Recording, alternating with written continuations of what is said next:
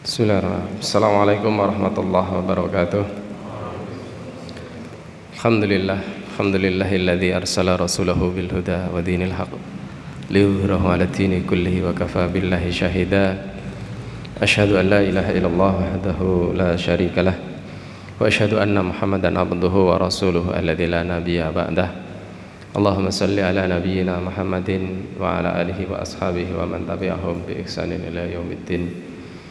Faqad qala Allah Ta'ala fil Qur'anil Karim, ya ayyuhalladzina amanu taqullaha haqqa tuqatih wa la tamutunna illa wa antum muslimun. Jamaah sekalian yang dirahmati Allah, sebelum kita lanjutkan hari ini, kita masuk ke babul iman, al-imanu billahi azza wa jalla. Saya ingin membuat sebuah resume ya, di mana di dalam himpunan dan putusan tarjih, setelah dibawakan hadis Jibril tentang iman, Islam dan ihsan, di situ dikatakan wa inna firqatan najiyata minas salafi ajma'u ala i'tiqadi bi annal alama kullahu hadithun khalaqallahu minal adami wa huwa ayyal alamu qabilun lil fana. Sesungguhnya kelompok yang selamat, firqatun najiyah minas salaf, dari kalangan salaf itu seluruhnya di atas keyakinan bahwasanya alam itu adalah hadis ya. Khalaqallahu minal adami, diciptakan oleh Allah dari ketiadaan ya. Kemudian qabilun lil fana, dia akan mendapati atau menemui sebuah fase kehancuran atau akhir ya. Yang kita sebutkan, yang dimaksud dengan al-alam adalah masiwallah, apa-apa selain Allah. Apapun selain Allah maka dia punya sifat hadis, bukan hadis. Kalau hadis itu yang panjang dalnya kasroh ya, hadis. Kalau ini hadis, hadis itu artinya baru, sesuatu yang memiliki permulaan dan akan berakhir. Ya, kemudian kita terakhir sampai kepada fasal wa ala annan nadhara ala kaunihi lima'rifatillahi wajibun syar'an, bahwasannya memperdalam alam semesta al-kauni ya, lima'rifatillah, untuk mengenal Allah, wajibun syar'an, maka hukumnya wajib secara syariat ya, wajib secara syariat. Wajib artinya tidak mungkin seseorang sampai kepada derajat ma'rifatullah kecuali dengan adanya nazar ya. Anan nazar itu memperdalam alam semesta ini ya. Ini nanti kaitannya ada disebutkan di dalam pasal iman kepada Allah nanti, tentang keterbatasan akal kita dalam membicarakan zatnya Allah. Nah, kemudian yang ingin saya garis bawahi sekali, dan ini mungkin perkara yang lebih simpel, lebih sederhana untuk bisa dicerna dan dipraktekkan ya, bahwa karakter dari firqatun najiyah sudah kita jelaskan berulang-ulang. Apa itu firqatun najiyah ya? Yang pertama adalah ma'ana alaihi wa ashabi, apa-apa yang mereka ada di atas jalanku dan para sahabatku, maka dia termasuk firqatun najiyah ahlul haq was sunnah, ahlus sunnah wal jamaah. Jadi di situ terangkum ya, setiap kelompok dalam Islam yang menisbahkan agama ini kepada Rasulullah, mengambilnya dari jalan sahabat dan juga tabi'in, tabi'in, maka semuanya adalah dalam ya lingkupan ahlul haq was sunnah atau ahlus sunnah wal jamaah. Nah, kok bisa beda-beda? Ini saya tekankan kembali, sama-sama menisbahkan kepada Rasulullah, sahabat dan tabi'in, tabi'in, tapi kok beda-beda? Nah, maka disinilah yang harus kita bedakan, mana perkara usul dan mana perkara furu'. Usulnya adalah setiap kelompok yang menyandarkan agama ini kepada Nabi, para sahabat, tabi'in, tabi'in dan seterusnya, maka dia adalah ahlus sunnah. Ini pokoknya. Baru nanti ada furu'nya. cabang-cabangnya. Maka cabang-cabangnya saya sebutkan saja. Muhammadiyah mengikuti Nabi dan para sahabat dengan metodologi ya ulama Muhammadiyah, hasilnya ya seperti ini, gitu ya. NU menyandarkan agama ini kepada Rasulullah Muhammad, kepada sahabat, tabi'in, tabi'ut tabi'in dengan metodologi ulamanya NU. Jadinya ya seperti itu, ya. Dan seterusnya kelompok-kelompok yang lain juga seperti itu. Selama masih menyandarkan kepada Rasul dan para sahabat, maka dia ahlul haq was sunnah, ya. Tidak, jangan sampai ada klaim bahwa ahlul haq was sunnah itu hanya kita, tidak ya. Kalau ditanya, jadi ini ya, kita harus paham ya, paham ini. Jadi Muhammadiyah itu ahlul haq was sunnah, ahlus sunnah wal jamaah. Tetapi bukan berarti yang selain Muhammadiyah tidak ahlul haq was sunnah, tidak ahlus sunnah wal jamaah. Nah, tapi jangan sampai nanti misalnya ahlus sunnah wal jamaah itu enggak kunut. Nek kunut itu apa Nabi gak kunut, awakmu kok kunut. Nah, jangan sampai seperti ini, sekali lagi ya. Jangan sampai seperti ini. Kenapa? Karena ya menurut yang kunut, ya mereka mengikuti Nabi kan. Mereka tidak pernah mengatakan kami kunut ngikutin Abu Jahal, kan nggak pernah. Aku ngikutin apa namanya Abu Lahab, Abu Jahal, kan nggak. Semua menyandarkan kepada Nabi. Tetapi tarjih dari para ulama yang mereka ikuti hasilnya seperti itu. Maka kita bisa bertoleransi dalam masalah ini. Nah, kemudian kemarin juga saya sebutkan usul yang paling utama bahwa ahlul haq was sunnah Muhammadiyah di dalamnya itu punya sifat tawasud, pertengahan, karena Islam itu adalah agama tawasud. Islam itu agama pertengahan antara Yahudi dan Nasrani, ya. Ghairil maghdubi alaihim waladhdallin, itu Islam. Al maghdub alaih, yang dimurkai oleh Allah, itu Yahudi karena punya ilmu tidak beramal, tidak dipakai ilmunya. Dia tahu Muhammad itu Rasulullah tapi tidak diakui, ya. Kemudian ad-dhalin itu yang beramal tapi tidak pakai ilmu. Maka Islam tengah-tengah, ilmunya dipakai untuk beramal, amalnya didasarkan kepada ilmu. Itu Islam sendiri. Makanya ya paling penak itu Islam. Ini fitrahnya ya, fitrahnya paling enak Islam. Kemarin kita membahas tentang an-nadhar fil kauni li ma'rifatillahi wajibun syar'an, bahwa nadhar memperdalam ilmu tentang alam semesta ini untuk mengenali Allah hukumnya wajib. Maka hanya Islam yang bisa melakukan ini, ya. Ada namanya ayat qauliyah, apa? Al-Qur'an. Ada ayat kauniyah, alam semesta. Makanya kalau makna ayat afala yatadabbaruna al-Qur'an walau kana min indi ghairillahi lawajadu fihi ikhtilafan katsira, ya. Apakah kalian tidak mentadabburi Al-Qur'an?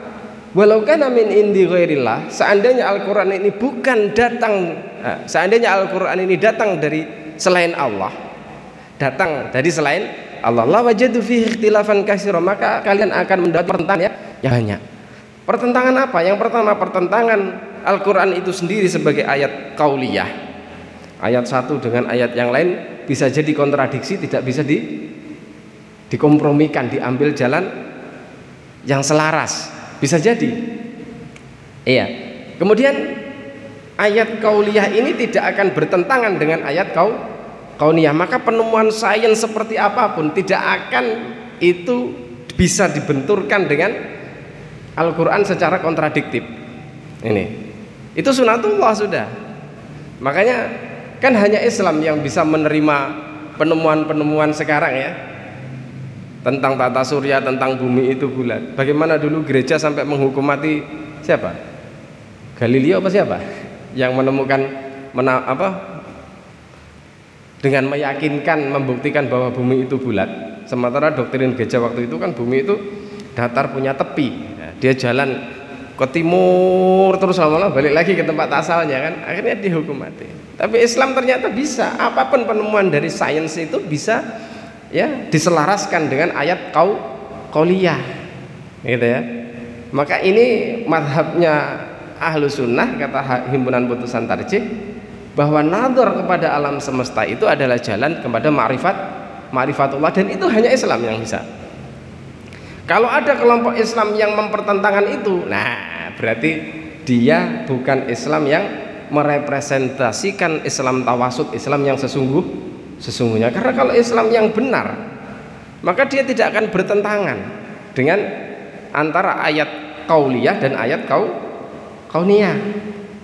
Nah, makanya nanti kita persempit lagi di dalam Islam banyak kelompok-kelompok ya, yang mana ada firqatun najiyah, ada firqatud dolalah. Maka firqatun najiyah adalah yang pertengahan terus dalam semua permasalahan.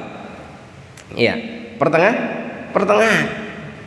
Makanya saya ini cerita ya, bersyukur sekali kalau sampean sekarang bisa ngaji seperti ini. Saya dulu tidak pernah ngaji seperti ini.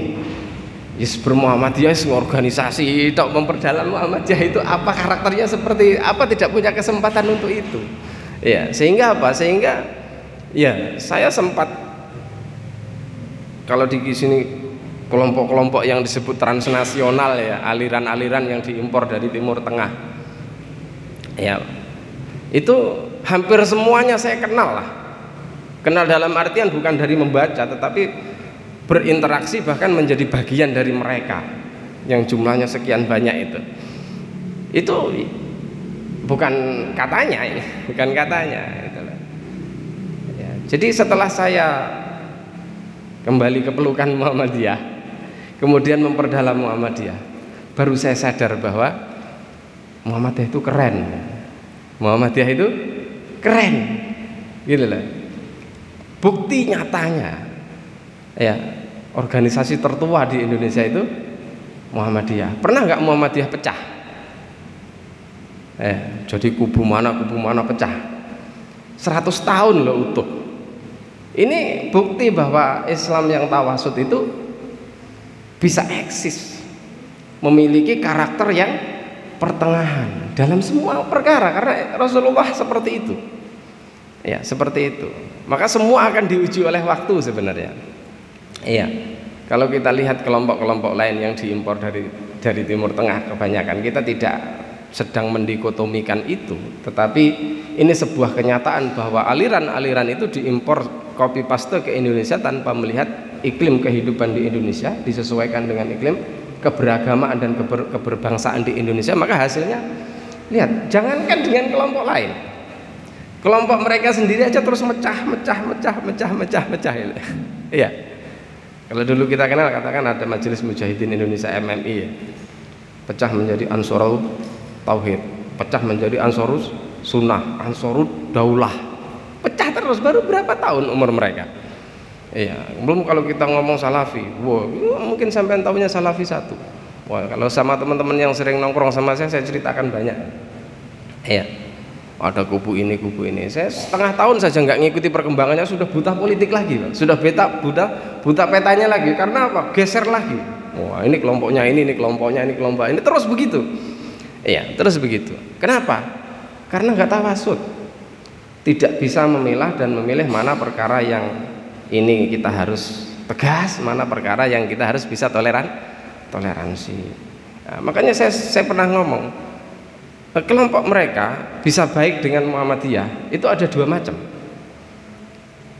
ya. Kalau kelompok yang mereka sebut dengan moderat itu, misalkan Salafi yang paling dekat dengan Muhammadiyah, Salafi yang moderat lah, atau bahkan ada yang gelari liberal. Yang gelari bukan orang luar, mereka sendiri. Jadi kalau ada Salafi yang senang kumpul-kumpul sama kelompok lain, sama sesama mereka dikatakan liberal, padahal yang dikumpuli ya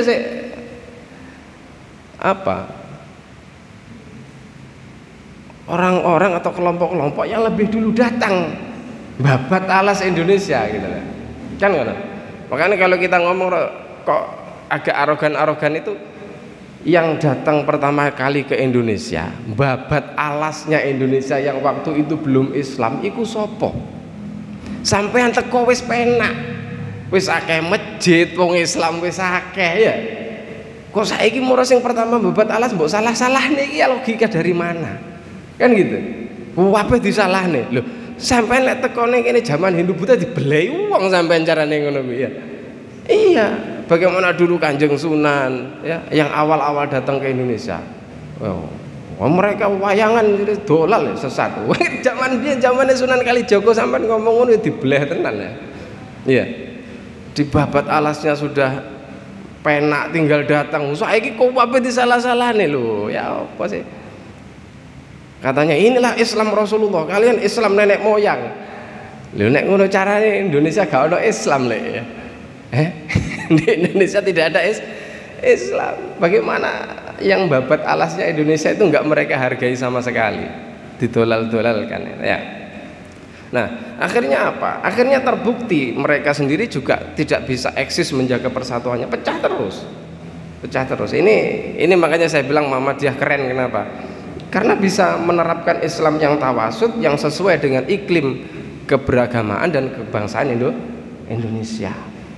Muhammadiyah NU itulah yang besar. Itu ya sudah yang memang sudah tahu persis karakternya beragama di Indonesia. Nah, inilah Ahlussunnah wal Jamaah. Walaupun kemarin sudah saya sampaikan, kita mengakui mereka sebagai Ahlussunnah wal Jamaah, tetapi kalau kita lihat dari sisi tawasudnya ini kurang pertengahan. Yang enak itu Islam tawasud, penak. Muhammadiyah itu kan paling penak, Pak. Iya, Muhammadiyah itu paling penak. Sampai arep jenggotan ora ono sing nyeneni. Iya ta? Nggih Pak Masli kan. Gak ono ning Muhammadiyah, jajal sampai ning nggone kelompok liya ono jenggotan. Opone celanane cingkrang. Aliran apa? Ning Muhammadiyah santai ae. Sampeyan jenggotan celanamu mbok ketok sak ndure betis yo enggak apa-apa. Pokok ojo ketok dengkule nek salat. Santai aja kan paling penak Muhammadiyah. Iya. Wayahe ngaji yo ngaji, wayahe hiburan-hiburan kan. Ngrungokne musik piye ya pokok ojo koploan gak apa-apa kan gitu. Ada yang berlebihan, enggak boleh semuanya enggak boleh. Oh wah, wabah disalahne. Ini kan tidak tawasud, artinya tidak bisa memilah. Kalau Muhammadiyah penak. Wayang delok wayang ya, ya. Wayang ngaji yo ngaji, itu penak. Musik haram. Wes, kalau pokoke haram dalile jelas Quran Sunnah. Tapi pengennya ning Muhammadiyah. Pas nyanyi Mars bingung, piye gitu. Nyanyi Indonesia saya kancane ngatuk kok logo dhewe. Gak penak dhewe kan akhirnya. Itu bikin susah sendiri. Makanya penakane Muhammadiyah itu penak. Ya, penak. Lebih penak dari yang lain. Ini saya rasakan sendiri, Pak. Cangkruk warung kopi yo gak apa-apa ya. Yang penting pas adzan salat. Ini ya. Nang masjid salat. Aja kabeh gak oleh. Perkara itu ada yang mubah, ada yang sunnah, ada yang wajib. Itu konstitusinya harus dijaga ya. Jangan berlebihan. Ya. Fatwane Muhammadiyah rokok haram, tapi jamaah pengajian rokokan biasa ya. Ya, kalau masalah terus oleh coret iki rokokan gak ya. Kenapa? Karena rokok itu haram secara ijtihadi, bukan haram secara qot'i. Ya supaya jenenge ijtihadi iki beto-beto wajar ae, lumrah ae. Saya gitu. Iya. Kalau dulu ndak saya. Saya itu dulu waktu di Salafi teman-teman itu kalau ada sebagian yang rokok ngumpet-ngumpet, saya biasa aja nongkrong sama mereka, duduk-duduk bareng mereka rokokan. Saya enggak rokokan, tapi ya biasa aja duduk bareng. Seperti itu saja saya diseneni, Pak. Ketika ketemu sama yang lain, antum masih duduk sama orang rokok. Loh, aku kurang nggodhok salah loh, Pak. Coba. Dan yo nek aku ngerokok ya. Salah wis. Dadi tukaran isine jerone. Karena apa? Kaku, Pak. Tidak lentur, tidak tawasud. Islam itu ya tawasud, lentur, bisa memilah-milah. Kemarin filosofinya Pak siapa nak Pak Erfarudin itu kelapa itu ya, kelopo di dagingnya, di bathoke, di sepete genah. Aja dicampur aduk, nek dicampur aduk jenenge blolo. Kan ngono. Blolo iki wajar, Pak. Wis dibuka isine sitok ngono. Dadi gak iso nyemprot. Aman menyelisih sunnah. Ini ada di Muhammadiyah, ada yang seperti itu juga. Nyapa? Mosok salat Jumat rakaat pertama iku kudune kan hal ataka, yang kedua sabihis. Sampeyan maca apa idza zulzilat iki piye menyelisih sunnah. Loh, sik ta lah. Ono sing ngene iki, Pak.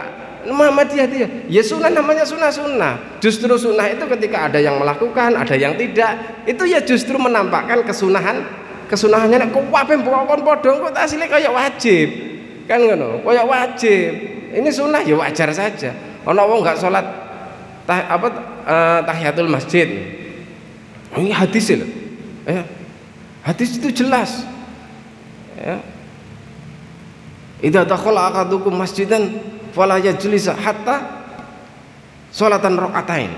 Jangan kalian masuk masjid, kalau kalian masuk masjid jangan duduk kecuali duduk salat 2 rakaat. Hadisnya jelas, kok sampean enggak salat tahiyatul masjid menyelisih sunnah.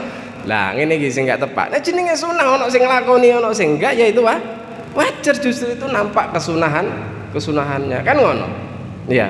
Nabi kenapa kok tarawih enggak mau? Kan enggak mau diteruskan? Karena takut dianggap wajib. Nabi lo takut kalau yang sunnah itu dianggap wajib.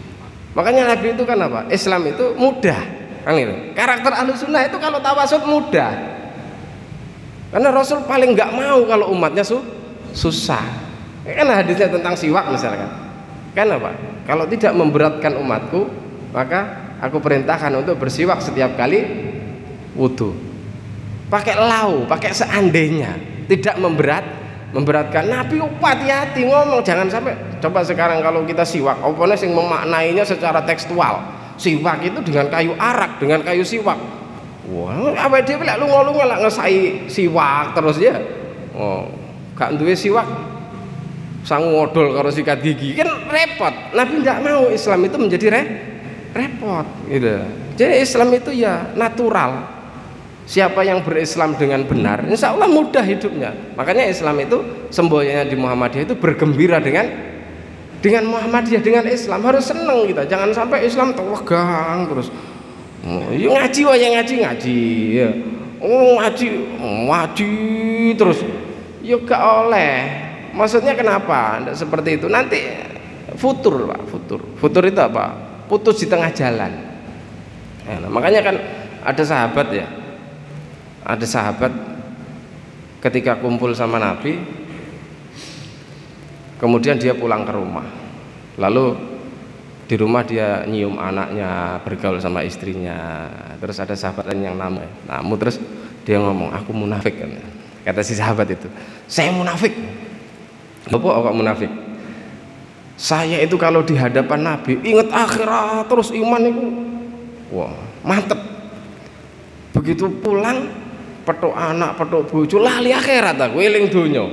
Wah, akhirnya dibawa ke Kanjeng Nabi kan, dibawa ke Kanjeng Nabi. Ayo ngadu kan Nabi ngadu. Nah, kemudian apa? Dia ngadu tentang permasalahan itu. Jadi Nabi ya lumrah tuh menungso kan. Lumrah seperti itu. Iman itu naik tuh turun. Kalau keimananmu terus tinggi sebagaimana ketika kamu ada di sisiku, kata Nabi, la safakatil malaikatu ala saririhim. Malaikat akan nyalami kamu di atas tempat tidurmu. Wah, malaikatnya kagum kalau ada orang imannya terus tinggi terus ketika berhadapan dengan Nabi. Kadang kala ya sadis, ya perkara yang mubah itu kan perlu. Ya, perlu. Kenapa? Benteng untuk jatuh kepada yang haram. Nek perkara itu cuman halal dan haram toh atau wajib dan haram. Wangel, Pak. Enggak ono mubah. Kan ngono, kita meninggalkan yang wajib langsung jatuh kepada haram ya. Gak ngaji jagongan ning warung haram terusan kan dadi ngene ya. Gak ngaji cangkruk ning warung kemudian maksiat kan ngono. Lah cangkruk ning warung ngomong-ngomongan bersosialisasi itu mubah. Iku setannya bingung, Pak. Iki arep tak godho piye ya ben dadi maksiat kan ngono. Wae mangan ya. Ning warung golek panganan sing enak ya wajar-wajar saja hidup itu. Jangan terlalu kaku, jangan terlalu tegang. Itu. Jadi itulah. Maka nanti kalau ketemu dengan yang macam-macam begini-begini, wis tau. Muhammadiyah itu keren gitu. Ojo kepencet liyane. Ya, selama kita mempelajari dengan benar. Oke. Ditampilkan slide-nya, Mas.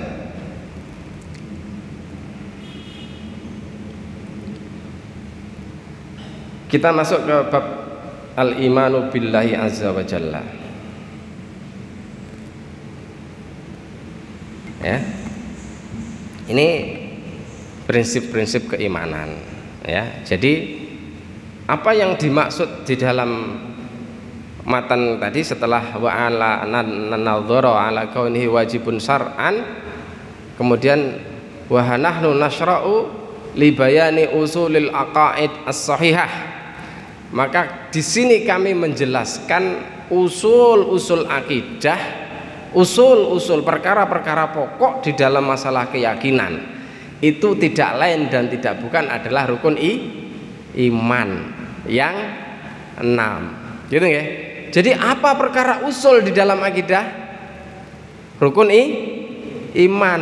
Maka selama orang mengimani dengan benar rukun iman yang 6, maka secara usul akidah dia adalah ahlu sunnah wal jamaah. Paham ya? Paham. Jangan dicampur-campur masalahnya, masalah yang lain ya. Pokoknya rukun iman 6 dengan keimanan yang benar ya. Nanti bagaimana keimanan yang benar? Nah, pembahasan kita akan selalu seperti itu. Mana imannya ahlu sunnah yang pertengahan, mana penyimpangan yang ekstrim kiri dan ekstrim kanan. Dalam setiap pembahasan usul iman selalu ada kelompok yang ekstrim ya. Ya kita bacakan dulu ya.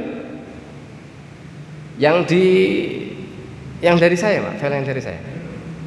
Belum terkirim? Oh, belum terkirim. Wah. Oh, data saya mati. Data saya yang mati ternyata. Gak ngomong Mas Gopar.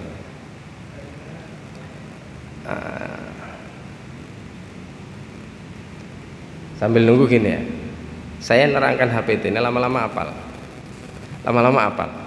Makanya saya itu ke ibu-ibu Aisyah kemarin ngomong, Bu, sampai nih kok syukur nyalahne wong tibaan, wong berjanjian. Ya, mereka itu apal kitabnya, mergo ngulang-ngulang berjanji, ngulang-ngulang tiba. Sampai kemarin saya meriksa mata ibu-ibu tukang sayur, bakul sayur. Terus temennya, lu sampean tiba gak ketok tuh yuk.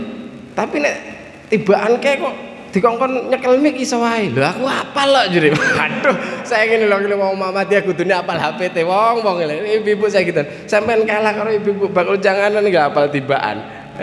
Sampean ngelek-ngelek ngelok wong tibaan. Oke apal sampean HPT lho tak takoni itu. HPT isinya apa? Cara wudu Pak, cara salat. Lho sampean maca HPT kok mburi ngare. Kalau macanya kok ngarep insyaallah ya ketemu bab iman dulu. Makanya inilah ya. Sudah Mas? Jadi yang mudah-mudah kalau perlu ngapal minimal gini. Kalau yang punya HPT di rumah, setelah dijelaskan begini sampean moco, saya jamin beda dengan ketika belum ngaji ya. Moco, alah gak kira nyantol, yakin. Bus. Tapi kalau setelah mengkaji begini baca ulang, oh sing diterangne Pak Dewi ngene. Insyaallah di kita akan bisa terurai karena saya jelaskan satu persatu. Ya, kelihatan nggak ini? Rada petang ya. Ya, al-imanu billahi azza wa jalla. Iman kepada Allah azza wa jalla. Ini kalau kita ngulang-ngulang terus lama-lama hafal. Sayang kita nggak ngulang-ngulang HPT ya Bang Karen. Yajibu alaina an nu'mina billahi rabbina wa huwal ilahul haq alladzi khalaqa kulla syai'in wa huwal wajibul wujud. Ya. Wal awwalu bila bidayatin wal akhiru bila nihayatin.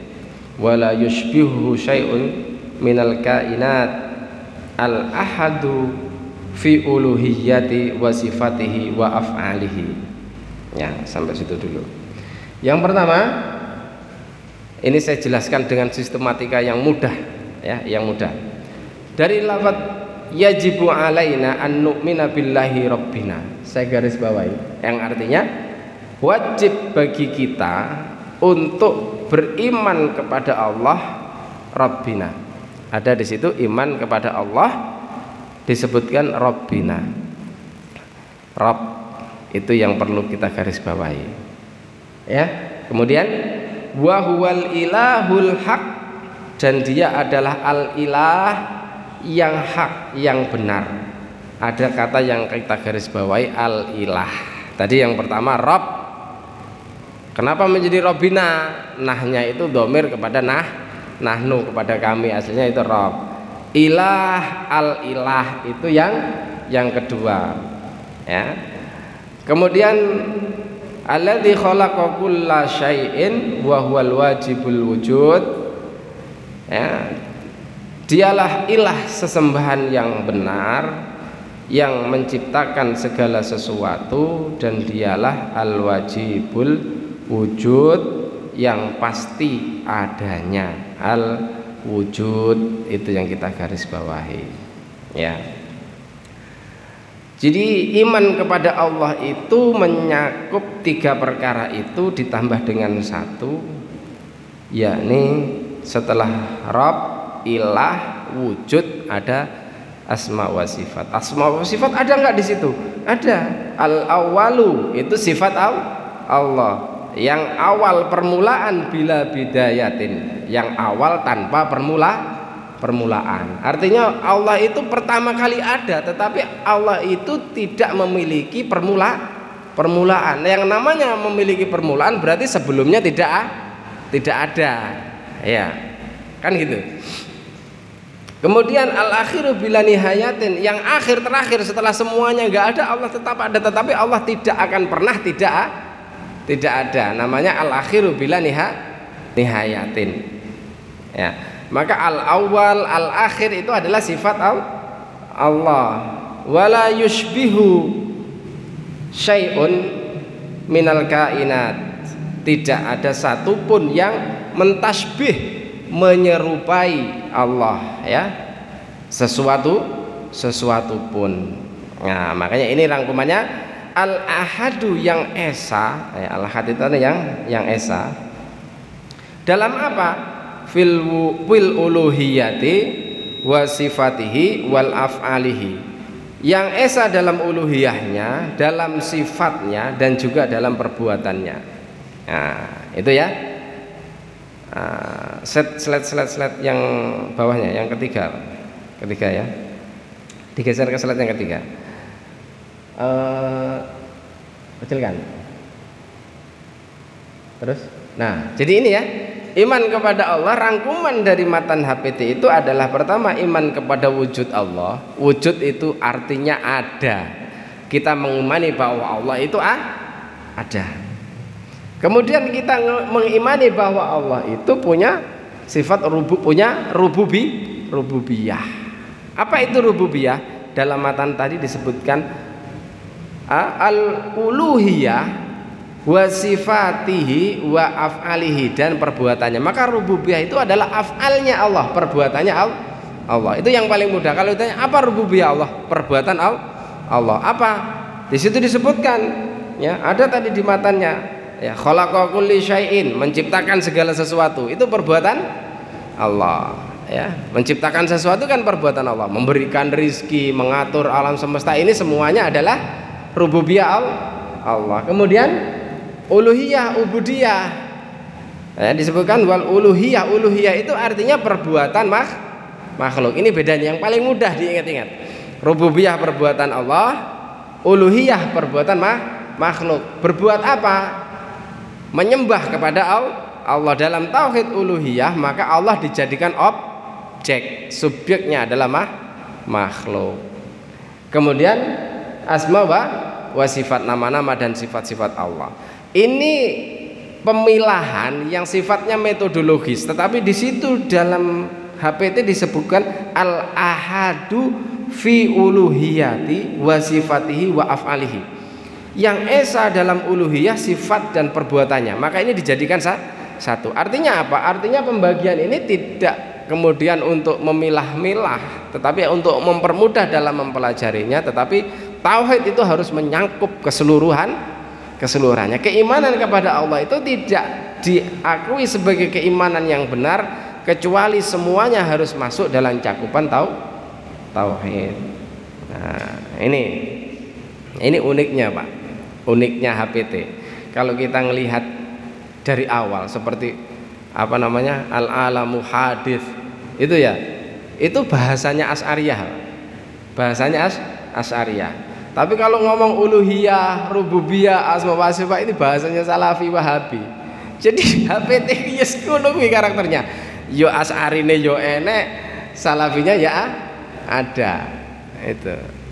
Nah, akhirnya kan kenapa? Inilah menunjukkan wasatnya Muhammadiyah. Karena apa? Karena gini. Jadi Salafi Wahabi itu nyerang Asy'ariyah, nyerang orang-orang NU dengan kok mensifati Allah dengan sifat selain Allah. Allah tidak pernah mensifati dengan wujud idam bako, kan gitu. Padahal wujud idam bako itu adalah metodologis. Ada dalil dasarnya, tetapi tidak dengan lafaz itu. Karena disalahkan begitu, akhirnya nyerang balik. Lha sampean bagi tauhid dadi telu uluhiyah rububiyah asma wa sifat dalile apa kan. Nah, dibalekne akhirnya loh itu tidak ada dalilnya, itu metodologis. Lah nek iki kok sampean ngakoni nek sing asma wa sifat kok sampean nyalahne aku. Ini bantah-bantahan kan, nggak ilmiah akhirnya apa? Akhirnya menyerang pada perkara-perkara yang sebenarnya tidak esensial. Esensinya sama, itu hanya metodologis. Muhammadiyah selama itu metodologis, mau dari Asy'ariyah mau dari Salafi, bahkan tidak ada masalah. Itu saya katakan penaknya dan kerennya Muhammadiyah itu di situ, yang tidak kita sadari. Makanya sing iso akur sama Salafi Wahabi ya Muhammadiyah, sing iso akur karo NU Muhammadiyah. NU mbok akure karo Salafi, wah ya kan penak tadi Muhammadiyah. Kanca kene selama Ahlus Sunnah sekoncoan. Jadi santai aja gitu loh ya. Jangan tegang-tegang, tukaran penggaweane gak tepat. Itu dulu ya. Sampai situ dulu permulaan tentang babul iman yang ini menunjukkan sekali lagi saya ungkap betapa kerennya Muhammadiyah dalam pembahasan walaupun tidak luput dari kesalahan, kekeliruan dan kekurangan ya. Wa fumikum, sebelum saya tutup ada pertanyaan, jangan banyak-banyak.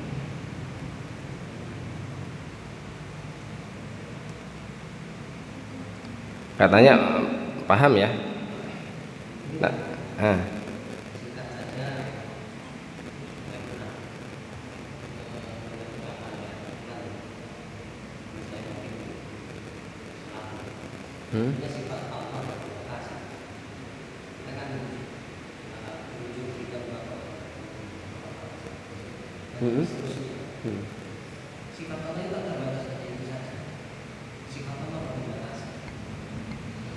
iya, itu lagi-lagi kan berangkat dari tidak objektif gitu loh. Artinya menyerang sesuatu karena dia milik lawan gitu loh. Tapi tidak mendalami sebenarnya itu apa. Itu ya, sebenarnya itu apa. Jadi memang Salafi mensifati Allah dengan sifat-sifat yang Allah menyifati dirinya dan Rasul mensifati dirinya secara tekstual. Kalau di Al-Quran dan hadis tidak disebutkan Allah itu qidam baqa, ya jangan sebut itu.